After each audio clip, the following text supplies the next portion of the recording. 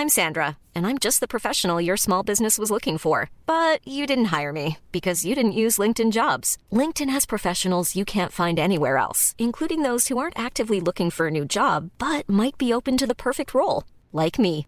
In a given month, over 70% of LinkedIn users don't visit other leading job sites. So if you're not looking on LinkedIn, you'll miss out on great candidates like Sandra. Start hiring professionals like a professional. Post your free job on linkedin.com/people today. The TalkSport Fan Network is proudly supported by McDelivery, bringing you the food you love. McDelivery brings a top-tier lineup of food right to your door. No matter the result, you'll always be winning with McDelivery. Order now on the McDonald's app and you'll get rewards points delivered too. So that ordering today means some tasty rewards for tomorrow. Only via app at participating restaurants. 18 plus. Rewards registration required. Points only on menu items. Delivery fee and terms apply. See mcdonalds.com. This podcast is proud to be part of the TalkSport Fan Network. TalkSport. Powered by fans. Into Wales, Wales through a goal, slots it beyond Foderingham, and the Millers are in front in the South Yorkshire derby, and for the first time in 42 years, Rotherham United win at Bramall Lane. On the edge of the box for Doffin, he can hit them, and he does. McGoffin has scored an absolute screamer for Rotherham United. Rotherham United have secured their championship status for next season. Do me a favour, drop me off in Rotherham. Hello everybody, welcome back. This is New York Talk, the Rotherham United podcast, and we have football to talk about, which makes a nice change from the last 2 weeks. We have the Friday night draw in the Yorkshire derby against Leeds. We also have another Yorkshire derby to talk about as well. Hull City is technically a Yorkshire derby. But we'll talk about that and all the latest managerial talk, I think is the right word. Mick is with us. How you doing, Mick? All good, mate. Thank you. All good. Are you? Yes. Warmed up on Friday? Warmed up? Yeah, sort of. Kind of. Fair enough. Kev's back with you. How you doing, Kev? Yeah, good, mate. Thank you. Top stuff. And Danny's with us. How you doing, Danny? Good, thank you. I've still not warmed up for Friday. My hand is still frozen. Yeah. We're going to start with Legends Night, Kev. We're in the week of less than 7 days.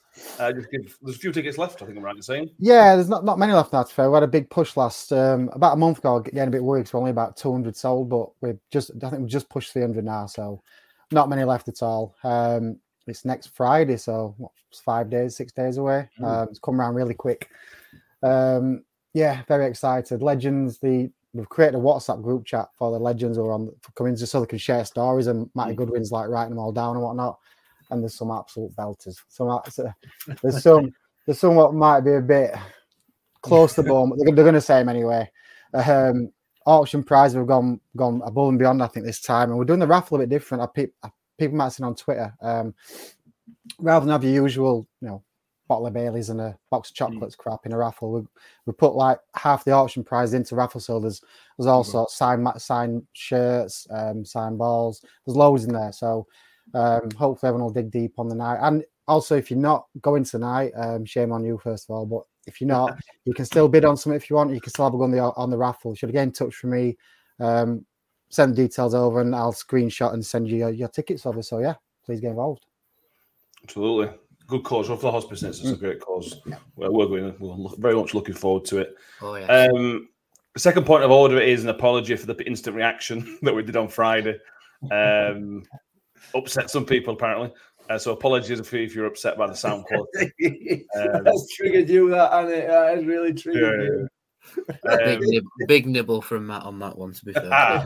So apologies about it. Obviously, we did something else, the fan reaction, which we didn't put out. That worked okay, and then for some reason, the instant reaction, the microphones didn't pick up us, so all you can hear is Ben breathing as the cameraman.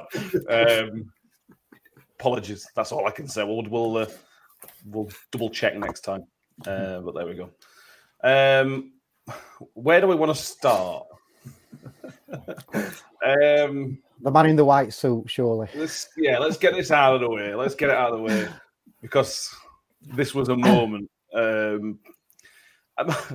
On Friday, Mick, we were stood together because we obviously sit together, and I had a few messages come through from Wednesday fans, and John Morell, the Birmingham fan, as well, messages as well, asking if we'd seen the interview with Tony Stewart. I thought, no. I said we hadn't seen it because we're at the ground, and they go, it was this, that, and the other. I thought they're just having a laugh. They just take it Mickey here, and then I listened to it.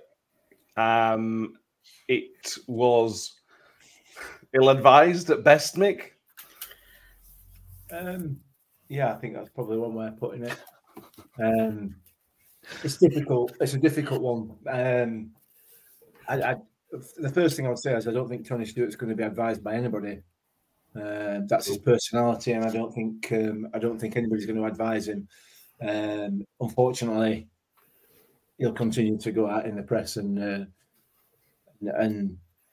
speak like he did, which I've got some concerns about it personally, and I don't really want to go too down on him too hard. He shouldn't have done the interview, is the bottom line. And he shouldn't have. We shouldn't be in the situation we're in. We're in that situation because he's chosen to go away rather than deal with the job in hand, or more importantly, trust somebody else to deal with the job in hand. So there's a number of issues, aren't there? But I don't want to go off on one at him because it's difficult in this environment. But my view is that there's perhaps something else going on as well. Potentially. We said last week, Kevin, on I think on this show that we wanted a bit more communication from the club. When Paul Warne left, we had the Rob Scott interview, a couple of other things. We were kept up to date. I thought that was really, really good. It's been a blackout in terms of output from the club in the last 2 weeks. And I'm sure that Rob Scott and the recruitment team and all those guys, I'm sure they're working the fingers to the bone and trying to get these people together. And that's maybe what Tony should have said. You shouldn't have mentioned he's had to go away. You should have just said, we've got the best people on it. We're working really hard. It just came across like they've all been sat on their hands. I'm sure a lot of them haven't. I think he's been sat on a beach, not his hands. Yeah, you're right. It's where he said it. The only good thing he said was that we've been inundated. There's loads of people who apply for it, which is great. He should have left it at that and said the reason it took so long is because we've been inundated with quality applicants. We've got to sift through them all, not turn around and say, well, I've been going all this, so I didn't really have time or energy to put into it. It was just an absolute disaster. I don't know. To me, it looked like he'd been supping as well. He looked a bit under the influence, and he was just going on and on. It started badly when he said he could even said people had put the letters in box or something. Some random comment. It just went downhill from there. I thought it was wind up. I thought someone had doctored it and put clips together. Then I realised he got his Steve McManaman suit on, and now it was real. It was an absolute disaster. I wish he'd never done it. And like Mick says, it's because he's so OP. We won't listen to anybody. He's not got an advisor telling him, don't do this, don't do that, Tony. He just goes off and does his own thing. And I think this time, I think a lot of fans are thinking he has probably lost plot a bit. A few quotes. John Morell's all jokes aside, he's either a little close or he's deflected the attention away from not getting someone in over the break. Possible. Maybe somebody's turned us down and he's just sort of covering for that potentially. Jan Bibber says the opposite. I honestly didn't see anything wrong with the interview. As Tony Stewart said, it was going to be a long process, any road. No, Danny. If you're going to sack somebody, have an idea in mind. Have a relatively decent plan in place. So we're going to get X amount of people on the list by a certain day, and then by the next day we'll do this and the other. Bearing in mind it's Saturday, Tuesday this week. We've got a free week next week, and then Saturday, Tuesday the week after. I suppose we're going to have a lot of ground, but it put a damper on the evening before the evening even started. Yeah, that's true. I reckon Sam Todd will pulling his hair out with that Tony Stewart interview. Like, oh no, because Tony did say he's been far too busy supping his mojitos on a beach in Macedonia with Brian Dean to look for a new manager.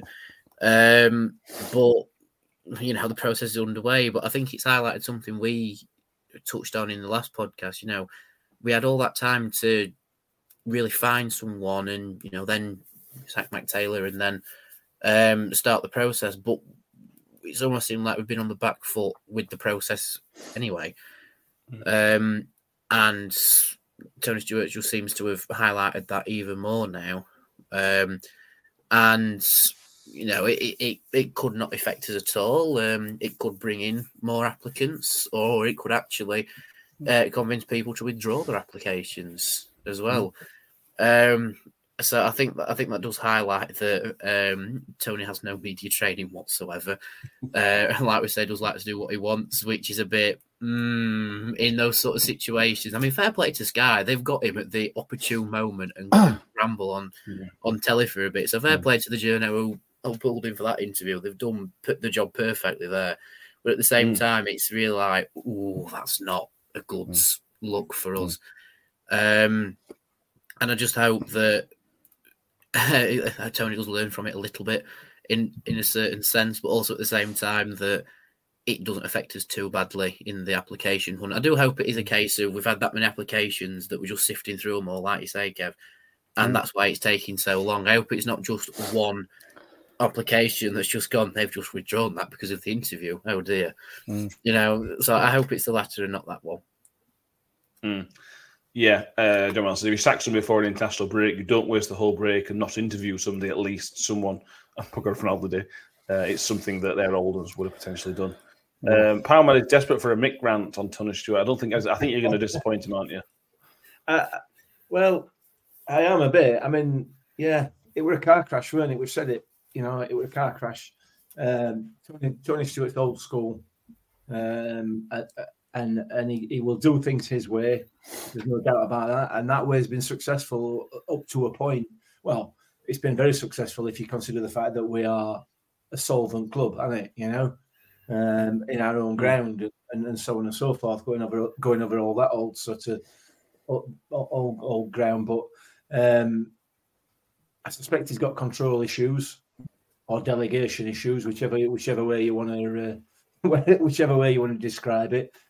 He's clearly the man that's going to make the decision, and he doesn't trust anyone else to be involved in that process by the looks of it.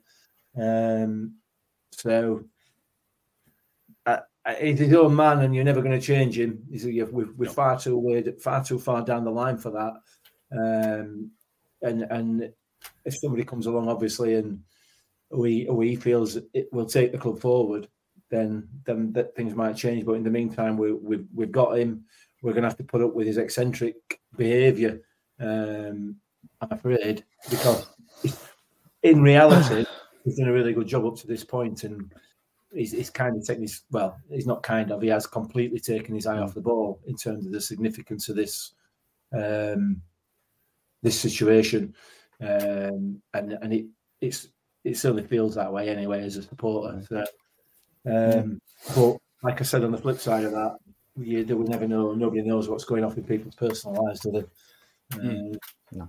So who knows? No, I agree with Mick as well. I think I've said it on here before. The man is what he's done for this club is nothing short of unbelievable. He's took us from crappy old Millmore to where we are now, and we're going to struggle this year to stay up. But he has done brilliant. But he's now getting to that stage. I mean, he's 70 odd. He's got all that money.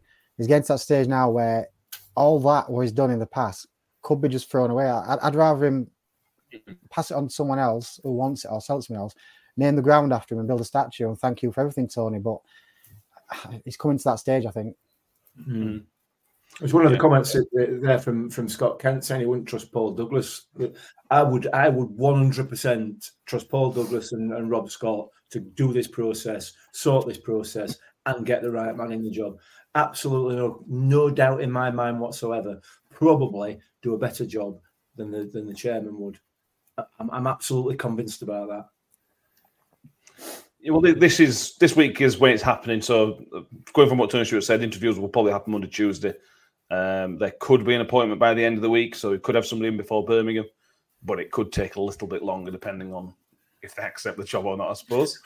Now that you've said that, I have this weird picture in my head that they'll be conducting an interview at New York Stadium whilst the game is on telly on iFollow. That's part of the interview, Danny. So the interview's on, and the manager's got to tell him what's going wrong and what he'd do better. When would you bring Georgie Kelly on? No, about 68 minutes. You're hired. Might give him a trial. Might give him a trial game. See how he gets on. Yeah, exactly. So hopefully by the end of the week we'll have something. We don't know.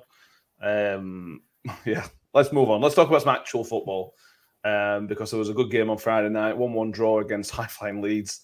Kev, Wayne Carlisle took interim charge. What were your thoughts on the game? Deserved point in the end? Yeah, massively. People probably think I'm mad for this, but I thought we're lucky not to get 3 by the end of the... I mean, obviously before the game, I took a point, absolutely. I work in Leeds and an office full of Leeds fans, and some of them were at the game, so I was dreading going to work tomorrow, but I'm now looking forward to it because I'm the happier one. Leeds will be disappointed with losing 2 points, getting 1. But I thought even before we equalised, I didn't see them, apart from their goal, there weren't many other real guiltless chances. And I thought we were defending well. I thought if we get into half time at 1-0, we've got a chance second half. And obviously then we equalised and we're all talking after at half time. And I thought we actually did all right. We're playing all right. We're battling hard. And obviously second half, completely different. We were on the front foot. We were the more attacking team, I thought.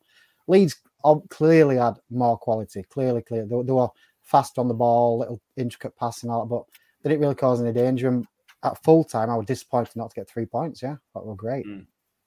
Yeah. We went with an old back line down here. There's no way of going around this. You got Peltier at right back, Ayala and Morrison as your centre halves, and Bramall the only one with any pace. And that the pace wasn't the reason we considered that early goal, but there was a defensive issue because, in fact, I think it was the only time in the night where the defensive line got it massively wrong.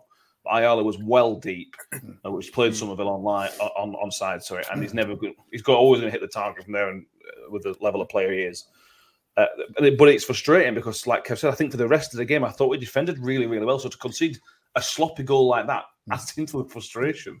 Yeah, it was a frustrating goal to concede. I mean, we said, well, for anyone who actually tried to hear us on the post-match reaction, we did say we'd have to look back, see if it were onside or not. But it was, like I say, Ayala was too deep. But I think that comes in a sense of it's the first time those three have actually played together in that back four. And yeah, there is always going to be a little bit of, not rust, but cohesive issue, shall we say, when it's the first lineup. Like, Lord knows what's been happening in training. If we've been lining up with those three or playing a different system or whatever. But it certainly seems that in the game situation, it took a little bit of time to bed in with those three. But after they did bed in and they sort of picked and sent up after conceding the goal, like you say, I thought we were really, really good. Case in point being the offside goal for Leeds, which I think if they'd have played together a bit more often, the first goal would have been that if that makes sense. Yeah. They would have been a bit more clued up in the back line. Don't get me wrong, it was still close and it was a great call from the referee. Yeah. But you can sort of see the differences how they've played together and one thing happened, but it was early doors, not really played together, and the other thing happened. And I do hope it's a back three of the four that we see more often, if I'm being honest. Maybe not every game and rotate a couple, but I hope it's a bit more consistent with that back four because when it works, it actually works really well. It's just that when it didn't work, it just looks sloppy. Yeah, I agree. Shelley says Ayala made a difference at the back. He looks confident on the ball. Very good signing. I thought eventually, I think him and Morrison complemented each other quite well. Looks a touch slow to me though.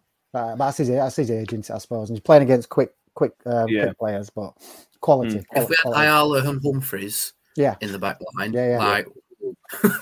or Blackett. Or Blackett, as well. But Mick, we probably should have been a couple of goals down at half time.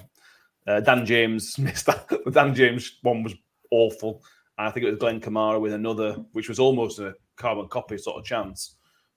So we weren't without risk, although I think we defended okay. We weren't without risk in that first half. And we rode that luck, didn't we, for those chances? Yeah.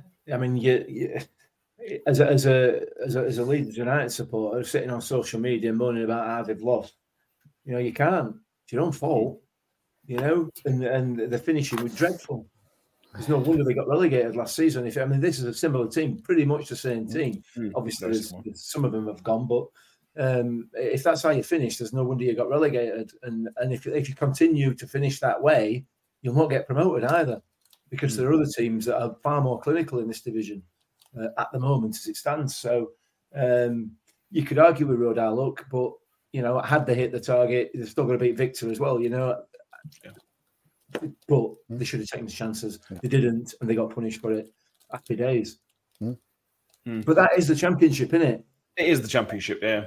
That is the championship. If teams were clinical enough to take even 50% of the chances, they wouldn't be in this division for very long. And Friday night showed why Leeds United are in this division. That's going to be like 90% of our games, isn't it? We are up against quality teams. Yeah, absolutely. Yeah. And they were knocking it around, Kev, as if it were a training game at times at first. I wonder if they just thought, this is so easy, which is just really easy. And then they would feel like a sucker punch, and then they just didn't come out in the second half, and we just got on top of them, and they just didn't deal with the circumstances that present themselves, I don't think, Leeds. No, definitely. And I think, how do you pronounce it? Farquhar or Fark, whatever they call it. Or Fark, yeah. Something like that. Spelt similar. I think his comments the day before or on the day were very detrimental. He said something about they're not returning to prime Man City or something, and it's all about the goal count. So I think he were expecting them to come in and probably 2 or 3 up at half time and blitzers, but I don't think that goal, our goal and stroke half time, changed our second half performance. I think we'd have come out firing in. I think maybe that was a game plan from Carl. Maybe Carlisle said, look, get in at half time, 1 down or ideally even, and you're in it, you've got a chance. Obviously, if they'd have took 1 or 2 other chances, it'd been all over. But yeah, I think, they probably did expect to turn us over quite easily. I'm really sorry for nearly interrupting you there, Kev, but I thought you said Farquaad, and he's from Shrek, isn't he? Farquaad, yeah, Farquaad. It's like, oh Lord, calling the Leeds manager Farquaad from Shrek. Oh, please click that. That'd be brilliant. Then the goal on the stroke for half time. Hakeem Odoffin popped up. The goal was created in a couple of different ways. Obviously the immediate build-up was very scrappy from Revan and Hacks, but the hold-up play from Nombe was brilliant, and then the interplay with Tiahi as well we'll come on to that in a bit more detail in a minute. That little bit of build-up there was brilliant. I thought that was brilliant, and then the goal was a bit scrappy, but I thought the build-up was excellent. Yeah, in a sense, it almost seemed like one of Nombe's better games for us. Like I've seen a few people say, that it was his best game for us, and all he needed was a goal. But Odoffin, which he nearly got exactly. But Odoffin always seems to pop up at the right moments, doesn't he? Like personally, I didn't really see us getting a goal in that first half. I thought it was going to be a case of building in the second half and once again coming from behind, which seems to be our bread and butter this season at the minute. Couldn't do it for love nor money last season. No, and that's this season. It happens all the time, mainly because we just concede early. But anyway, but it was a nice surprise to get a goal before half time, and it almost spurred us on a bit more in the second half. Like I say, it was quite scrappy, to be fair, but sometimes the best goals are the scrappy ones because they're the ones that really kick you on in the second half. Like I can't remember which game it was. It might have been against the one that sticks in my mind is Gillingham in League One, where our equalising goal was the scrappiest looking goal I've ever seen, and then we beat them 5-1. Like, don't get me wrong, that didn't happen against Leeds, but it shows proof of concept. Even if it's a crappy equaliser before half time, it still eggs you on in the second half. And I thought for maybe 60% of the second half, we were the better team. Yeah, I think you're probably right.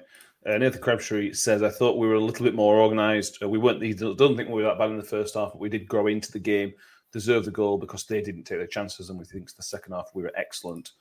Shelley says, was it Hacks' best game for us? Make absolute ball. I think he couldn't get a chance at 1.2. I think about renaming this podcast the Hakeem Odoffin fan club.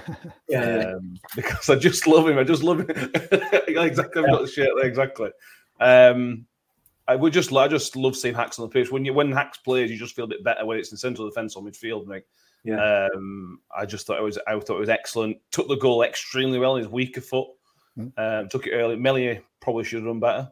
Probably, I think, but there we go. But yeah, just love Hacks more and more every game. Yeah, you do. And I saw a tweet. I think you tweeted on there on Twitter about him saying that he could ask him to do anything and he'd be good at it. And one of the tweets I saw was, you could ask him to play central defence, midfield, or come and plaster your living room and he'd do a great job. and that is absolutely right. And he's not.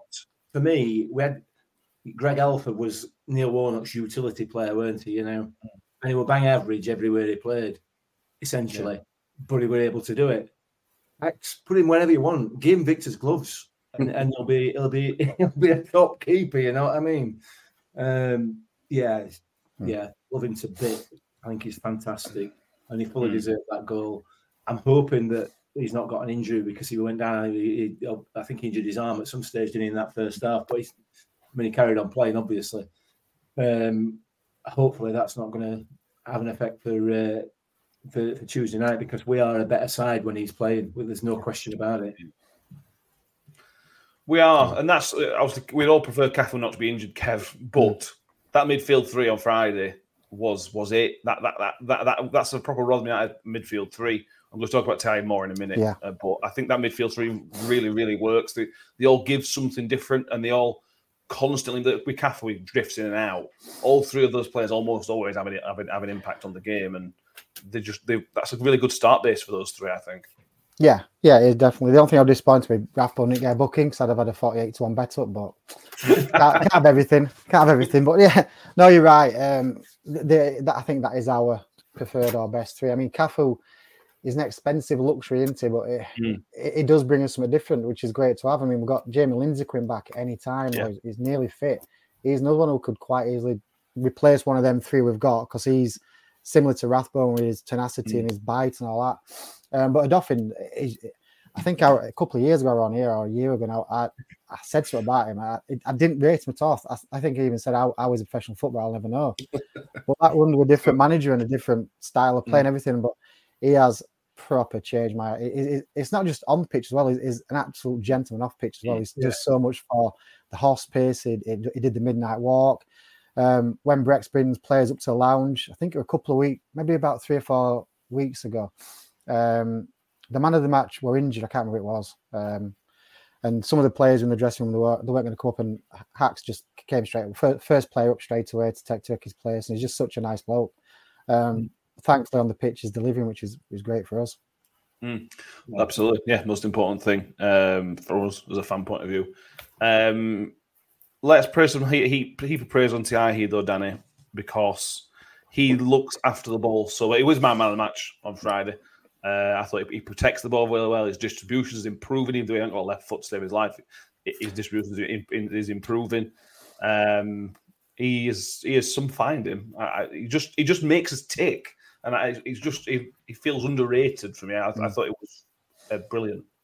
Yeah, I think but I agree. It does feel a bit underrated at the minute because we seem to talk about Tayi quite a lot in these performances, and it's almost becoming standard that Tayi had a good game.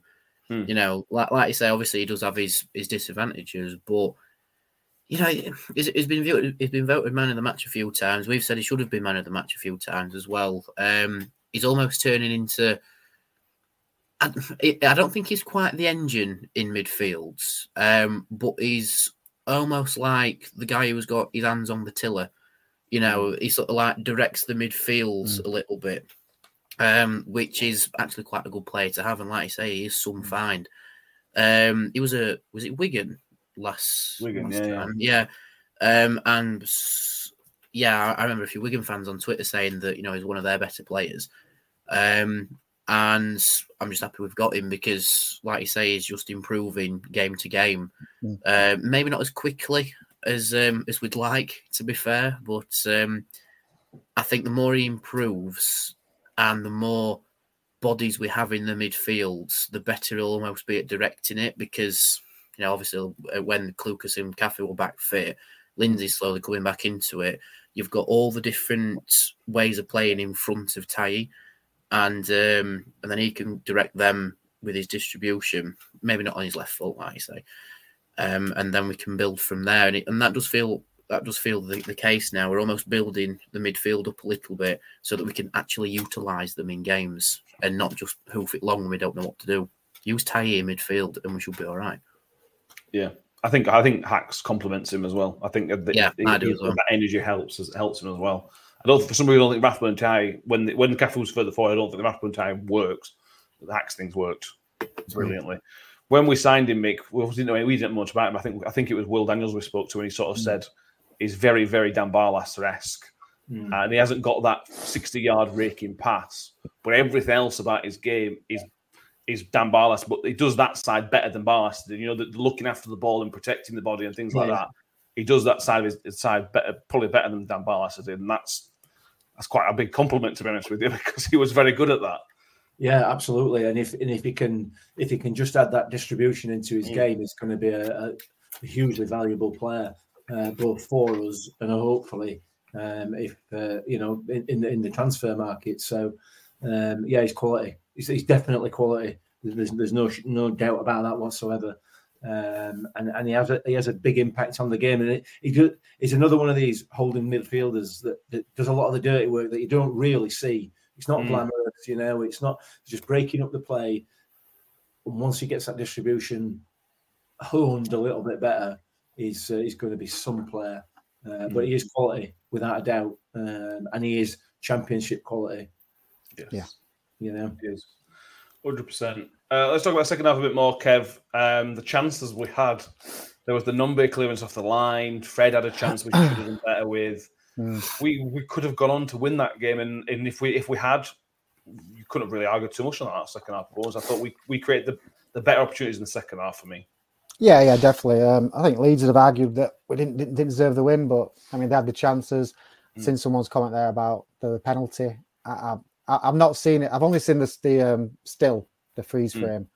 On the freeze frame, it does look like a penalty, but I'd like to see it back in full time motion. But yeah, we had chances. The Nombe one, watching that back, why didn't he just square it? If he squared it, there were 2-1 penalty box, ready to tap it in.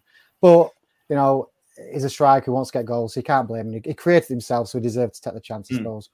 That could have gone in. Yeah, you're right. There was one with Fred. Probably should have done better.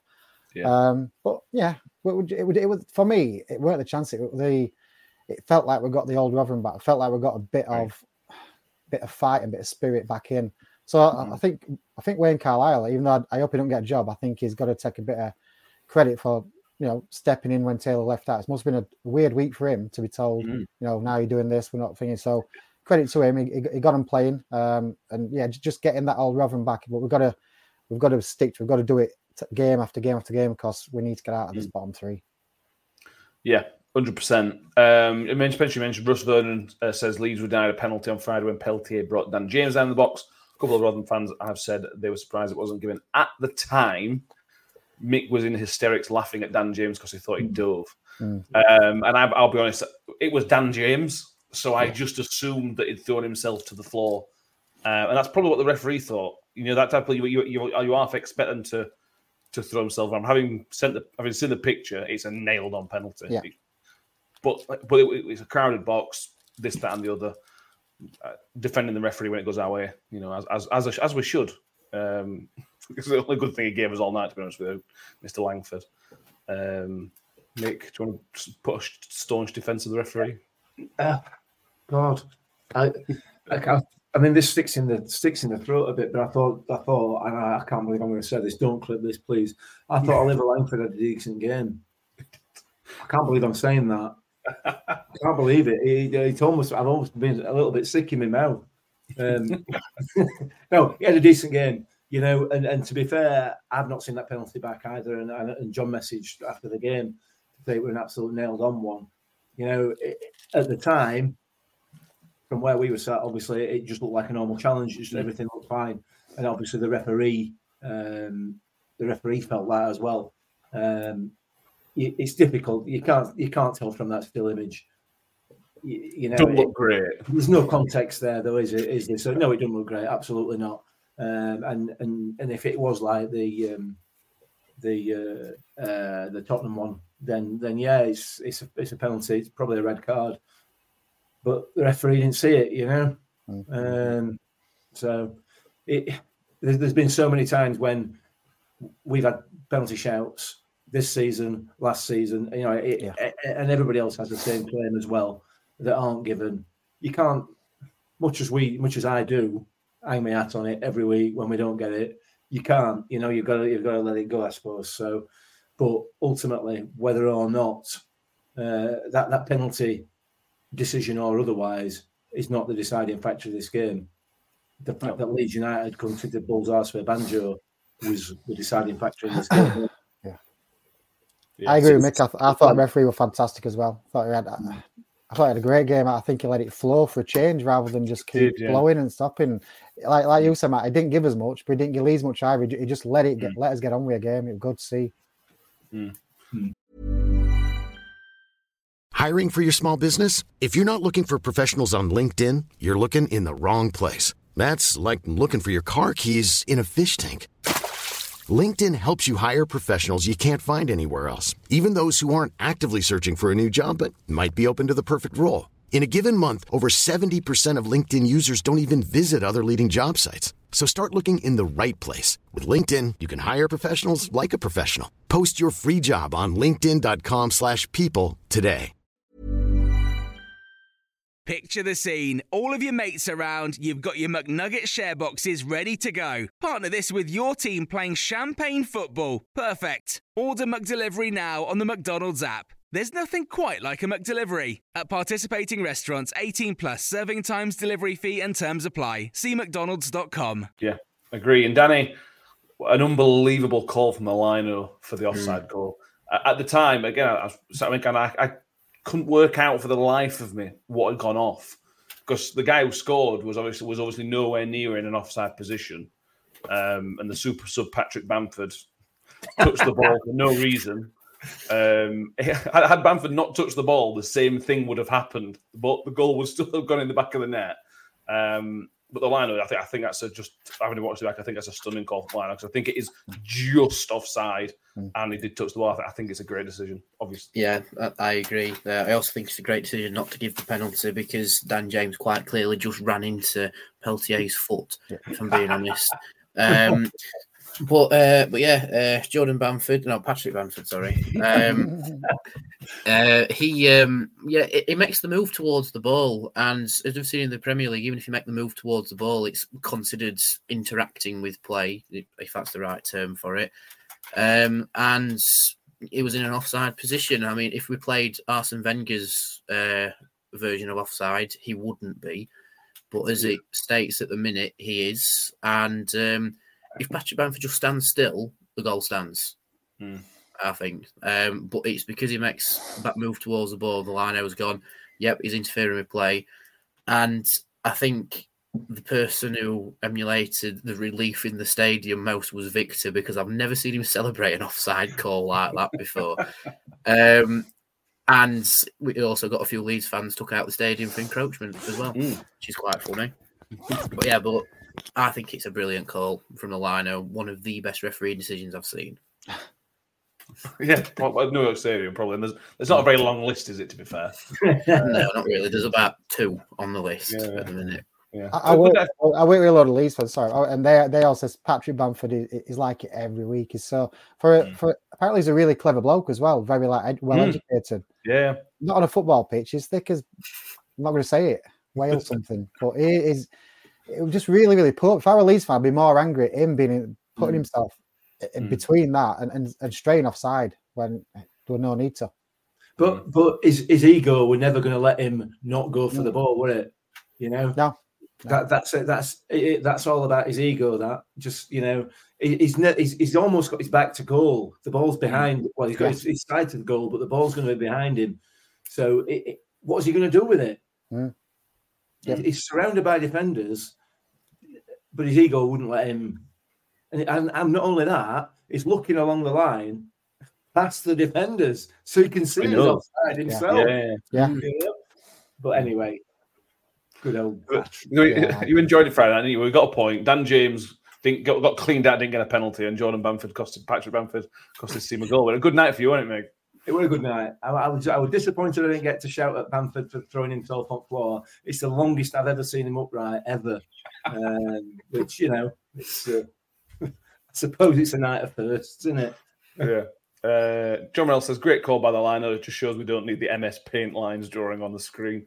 Yeah. Mike Miller, as a former liner, says, this is a semi-pro, he thinks it was an easy call, 2 players stood next to each other, making it a very easy call. I think the thing that made it easy was that Bamford was straddling the 6-yard line.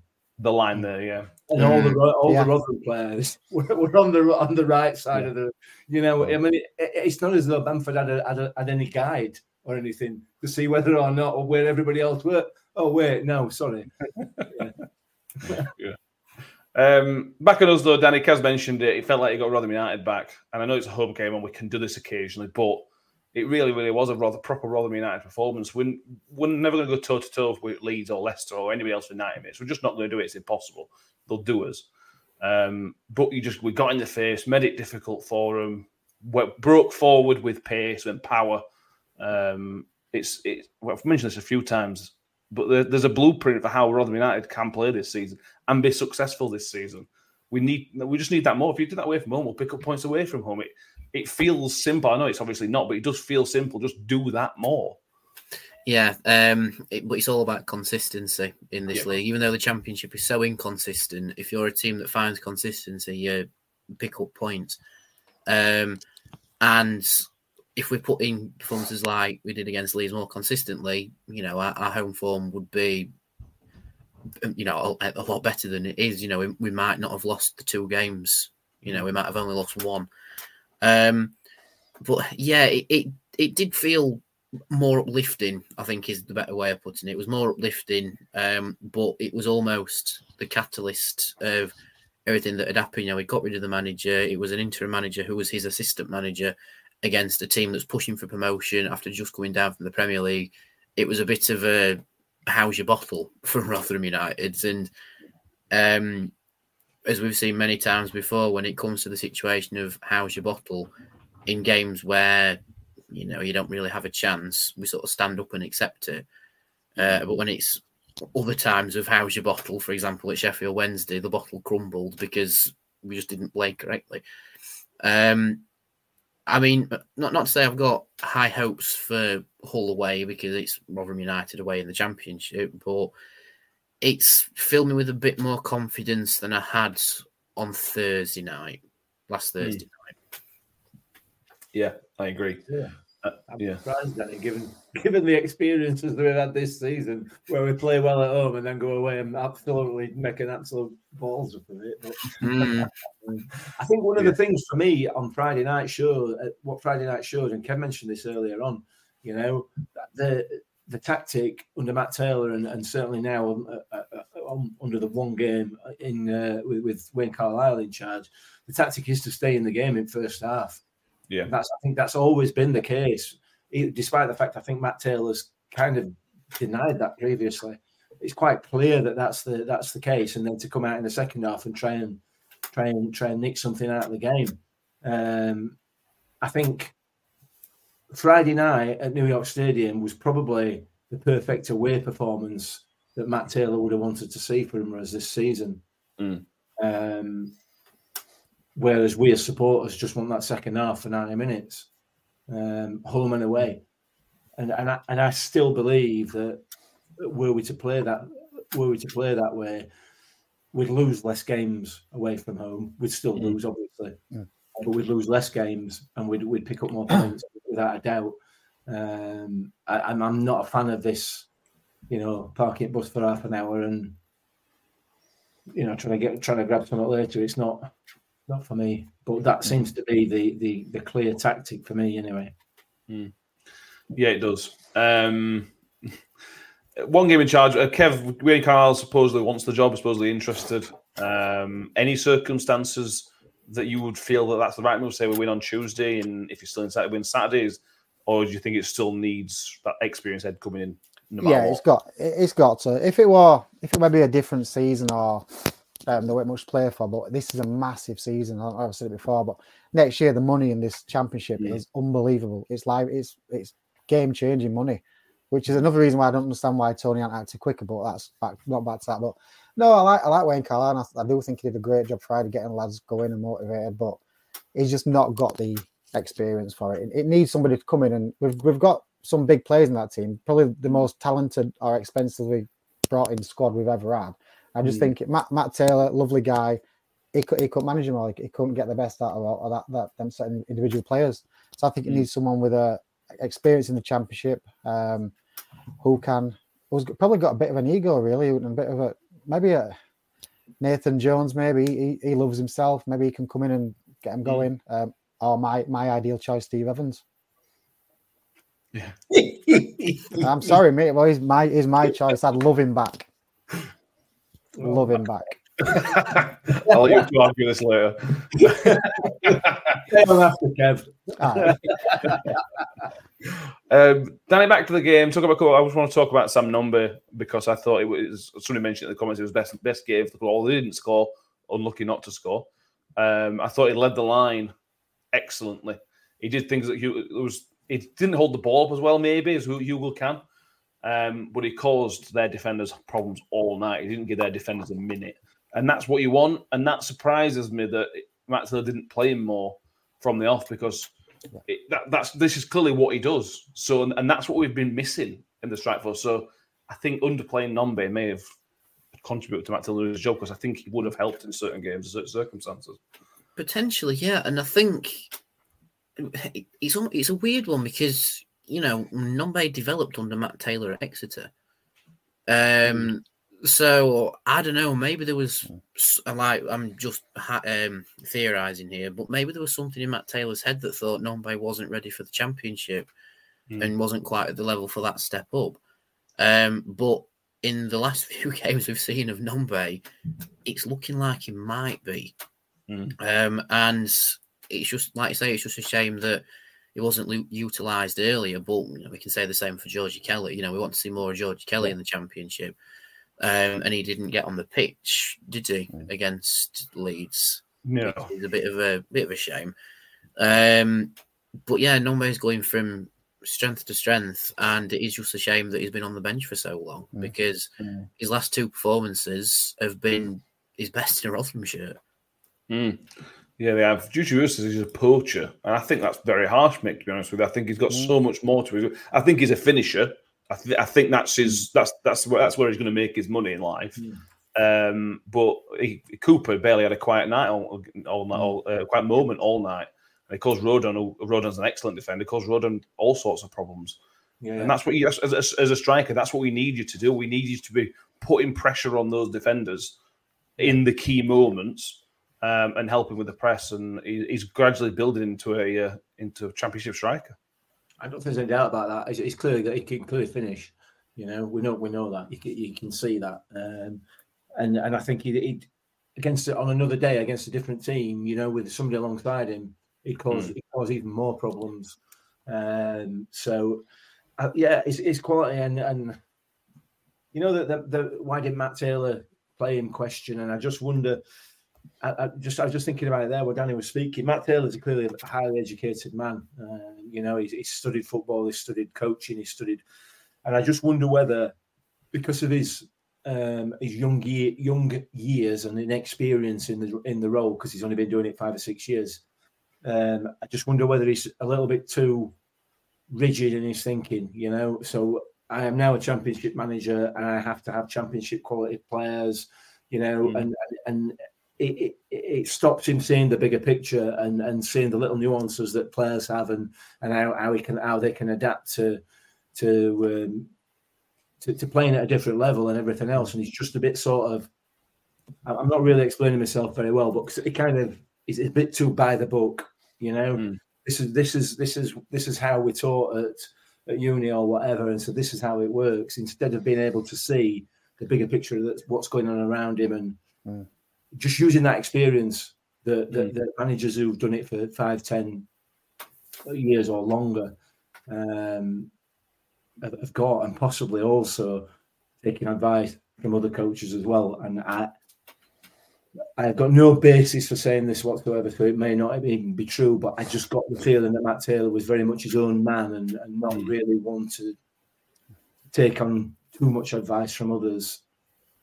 I might be wrong with that, I don't know, but the non-base situations kind of smacks of it's come from League One, so you know the course. My course says that you need 3 months in and out of the team first before you're actually. Do you know what I mean? Yeah. Rigid. Get him in there, blood him, let him play, and he will give you you will get the results. Yeah. Sure. John Morales is really impressed by Nombe. Ironically, he hopes when we play Birmingham next week, he plays because Birmingham struggle against the physicality of Hugo rather than Nombe. We'll see about that. Final one on the Leeds game. Phil says, why does Victor continually launch the ball every time it invites opposition possession and attack? Yeah, this was the issue in the first half, Kev. This is what caused us all the problems in the first half. Yeah. And it's not really Victor's fault. Well, what can he do? There's times where he shouldn't have been given the ball, and then when he has the ball, there are no short passes. No. So and because of how good Leeds are in terms of pushing and sort of pressing, he had to go long. There's an issue with receiving the ball from the goalkeepers, which needs improving because you can't surrender possession so easily against teams like Leeds and other teams like that. No, it's most teams, mate. I don't think I've seen one team come to New York Stadium and not played that style. And I've been saying it for weeks. You absolutely bang on. It frustrates me because there's no point in kicking it along to Nombe or Hugo, who's either got to hold it up or lose the ball. And if he flicks it on, there's no one behind him anyway. Yeah. So that should be on the training ground to come short and to. Leeds did it so many times, but not just Leeds, everybody. They all do it, and it works. And you know, if there's nobody past, to go back to Victor. Hoofing it up is not the right way, and I think it's not Victor's fault. Some people are saying that that's stopping him from a big money or that'll not earn him his big money move eventually. But I don't agree with that because I don't think it's his fault. He can only if there's nobody's pass it to, he can't pass it. Can he? Simple as that. I think you've got to bear in mind as well. One of the tactics will have been to cut Leeds' press off, won't it? You know, I think we all knew that we were never going to have. We're going to have virtually no possession of the ball. They were going to fanny about way around it back like they did for ages, and we weren't. You know, we weren't going to be able to do the same because they press us. So if you go long and then we can press them. So I suspect that was probably part of the plan against Leeds. We'll have to wait and see against who else we play, but you know, just don't invite pressure. Onto a back line that's got an average age of 52. Yeah. Anything else we need to pick up from the Leeds game before we have a quick chat about Hull? Got plenty out, I think. Yeah, cool. Let's move on. Hull City tonight with our very famous away record still intact. Over a year without a win. Danny Hull I've had a decent season. I think they're sitting 8th at the minute. That chase for the 5th and 6th in the playoffs it's going to be a good fight. It should be a good fight. There's lots of teams that get that. Hull have come on. They spent a bit of money on some decent players. They've got a good young coach in Rossignol. It's going to be another tough night probably. Yeah, I think it is. Hull have only lost one game in their last 5, and we haven't won in our last 5. So that's fun. But yeah, it doesn't really strike me as the game where Hull are going to batter us 4-2 again. I can sort of see it as not a rejuvenation. That's the wrong word, but because we've got Wayne Carlisle and not Matt Taylor, it sort of feels like we might see something different away from home. Hopefully we don't see a substitute made after 35 minutes. I saw a comment earlier saying that Wayne Carlisle wanted to change it in the first half, but couldn't get the advice on the pitch and so wait till half time. Good.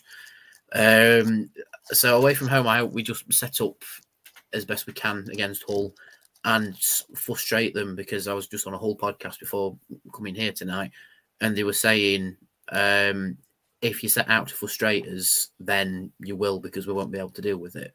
And I think was it Hull that Sheff Wednesday played, where they just sat back and disrupted everything, and Hull just couldn't handle it.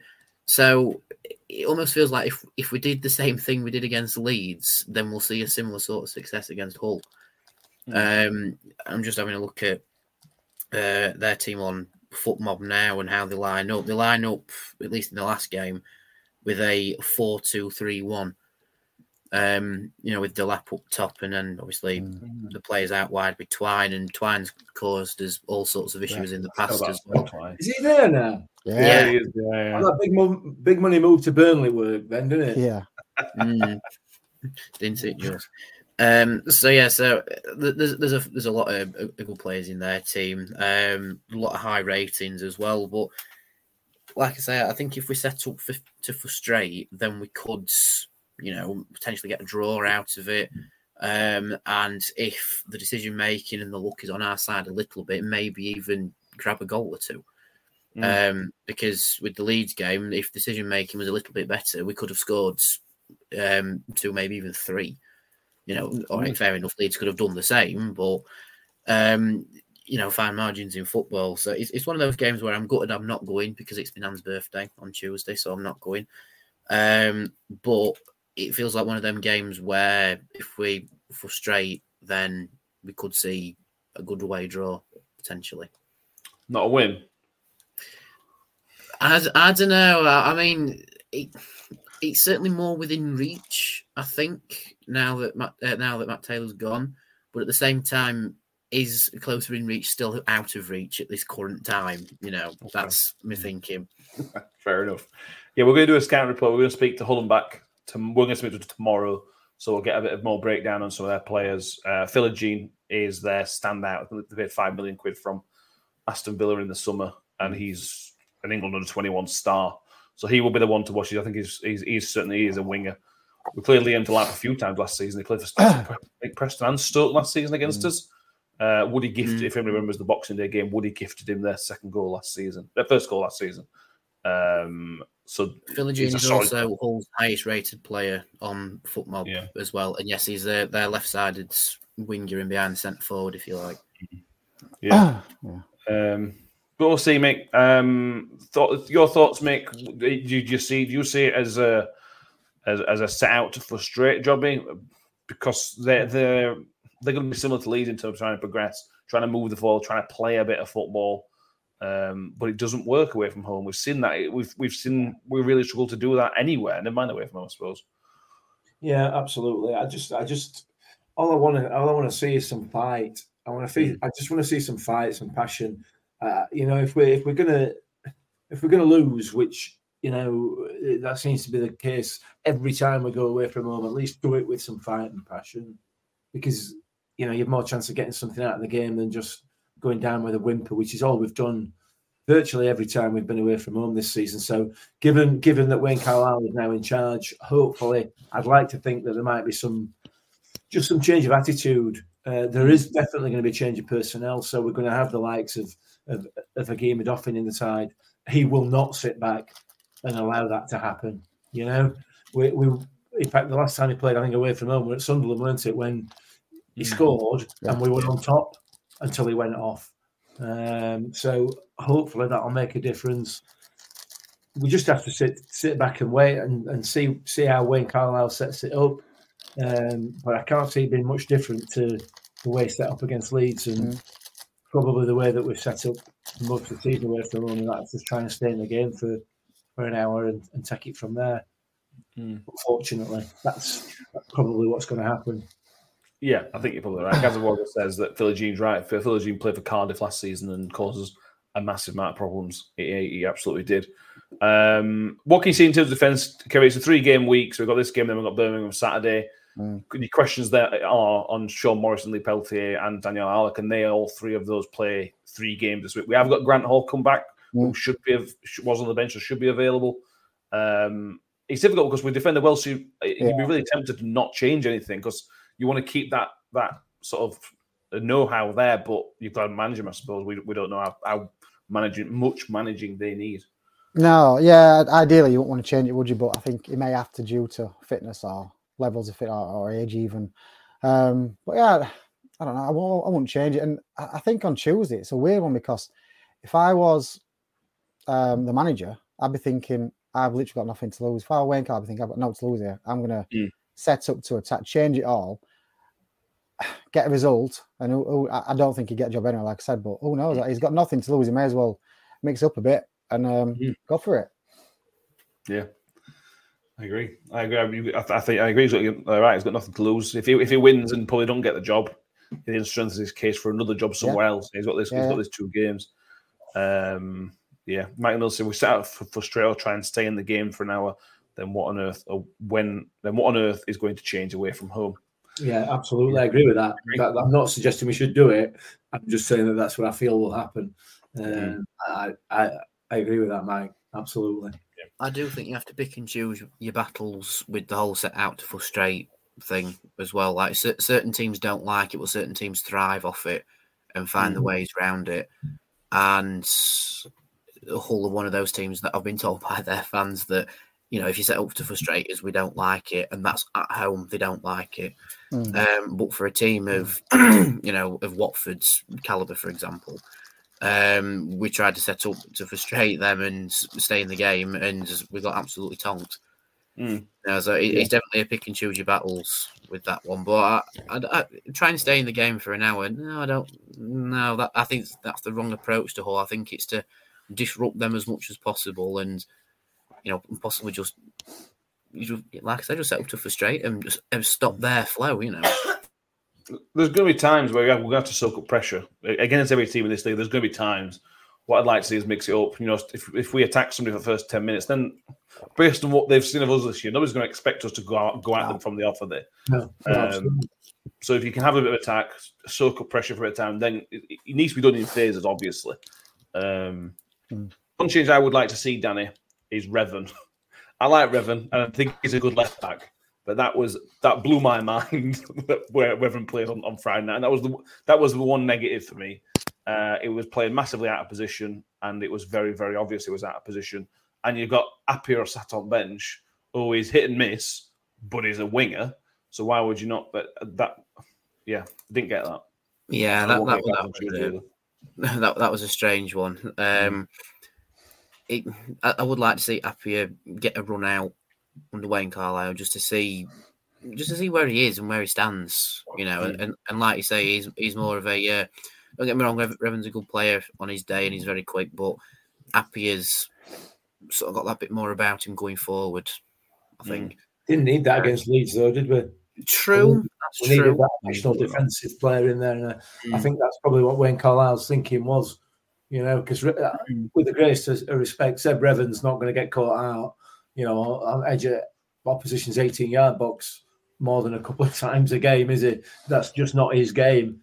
He's more likely to be defensive, whereas on the other side, Fred is less likely to be on his own 18-yard box as he is the opposition.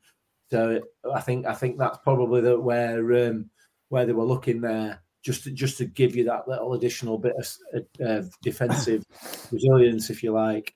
I just felt like Revan were hung out to dry. I just felt sorry for him. He was out of position all the time. I know. He probably made us better defensively, but I just felt he would just looked lost, to be honest with you. Anyway, let's do some predictions. Kev, start us off, mate. What do you reckon for Tuesday? 1-0 Rotherham. 1-0 Rotherham, like it. I'm going to copy you. 1-0 Rotherham. Typical bit of not quite football in symmetry, but the first game after the old manager's lost, having not won away from home for a year, he goes and we win. It was just typical football. I'm with you, Kev. Danny? I'm going to stick with what I said on the Hull podcast and say 0-0. Dire 0-0 game, is that what you're saying? I don't think it's a case of it being properly dire like good grief what we're watching. I think it's a case of just not both teams not really having enough to breach each other. Okay. Well, the 0-0 at Hull last season was pretty dire, to be fair. So if it's the same again, yes, it was. Mick, well, I'm a little bit torn because I'm enjoying watching the development of your beard. So I'm thinking of predicting a loss, but no, I'm 2-1 Rotherham. 2-1. Fair enough. Nathan Coventry says 1-2. So does Russ Vernon. Harry says 1-1. Mike Miller says 0-2. John S says 1-0 to the Millers, and Gumbo says 2-1. So does YouTube user. Tobias is going 2-0 for us as well. Very positive. I know. Liking that. Graham Sherburn says 2-1 to Millers as well. That's a hopefully though. And Phil says 2-0 as well. John Well with the realism comes in, says 3-1 to Hull. Cheers, John. Keeping us honest, keeping us on ground. Right, there we go. Anything else, boys, we need to touch on before we leave for who knows when? I've got one thing. Just a little rant. Oh, there we go. Hey? Everybody sit back, relax. I just wondered what I'd love to have a word with the head of security at or whoever's in charge of the stewards at New York Stadium and ask them why they're encouraging people, away supporters, to buy tickets in the home end. Because if you buy tickets in the home end, all that's going to happen is the steward's going to take you out of the home end and put you in the away end, which is what happened on Friday night, which is an absolute disgrace as far as I'm concerned. You've got Leeds United supporters buying tickets in the Rotherham end, creating trouble, causing problems in with families and everything else. And all that happens is they get taken out of the home end and put in their away end. It's an absolute disgrace. And I mean,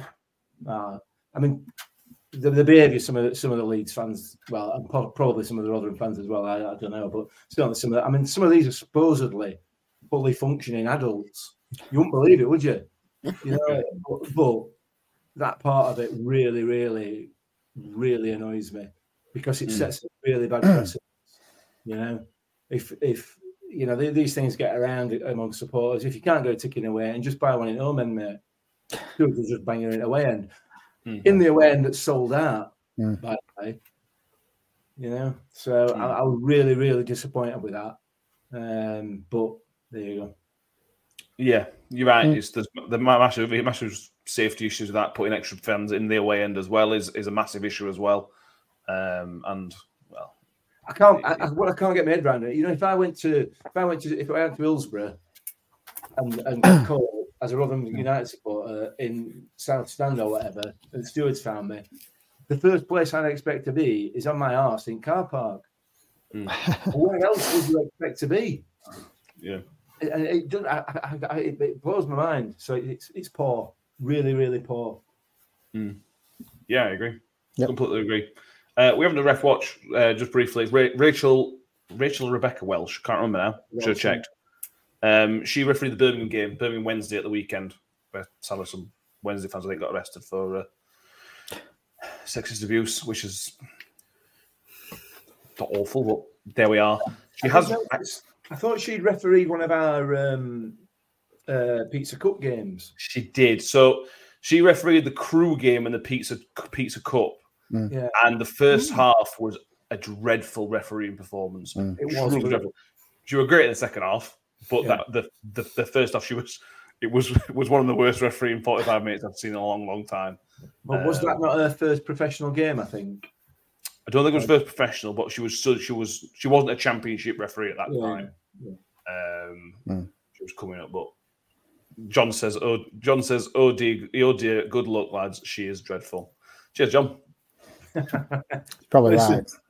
We have sunshine tonight, is John, isn't it? She's only going to be the same as most of the rest of them, so that's not going to make any difference. Very, very true. So let's see how that goes. Thank you all for being with us tonight. Please do subscribe to YouTube if you haven't already, and like the video if you haven't done it again. I've done this already. If you want to see some legends, contact Kev because there's some tickets available Friday night. Just remind us again, Kev Watson, Adam Collin. Yeah. Andy Williams and Guy Branston. There you go. I know Brex and Ron over there as well. Yeah, Brex and Ron are there as well. Yeah. So why not come on to New York Stadium? We'll raise some money for charity. Yeah, we'll have a good old laugh.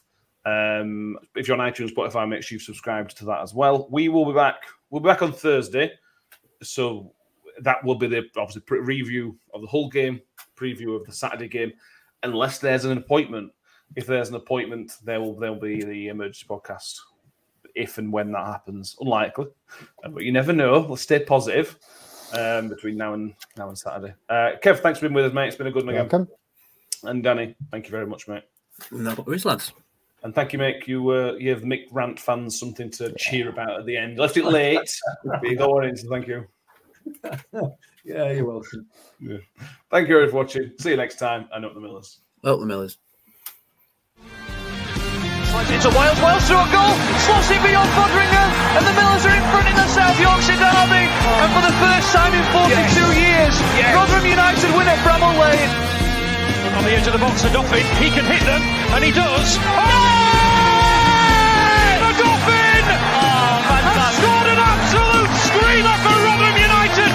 Rotherham United have secured their championship status for next season.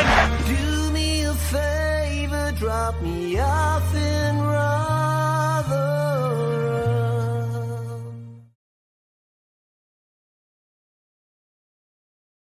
Away days are great, but there's nothing quite like playing at home. The same goes for McDonald's. Maximise your home ground advantage with McDelivery. Order now on the McDonald's app. At participating restaurants, 18 plus serving times, delivery fee and terms apply. See mcdonalds.com.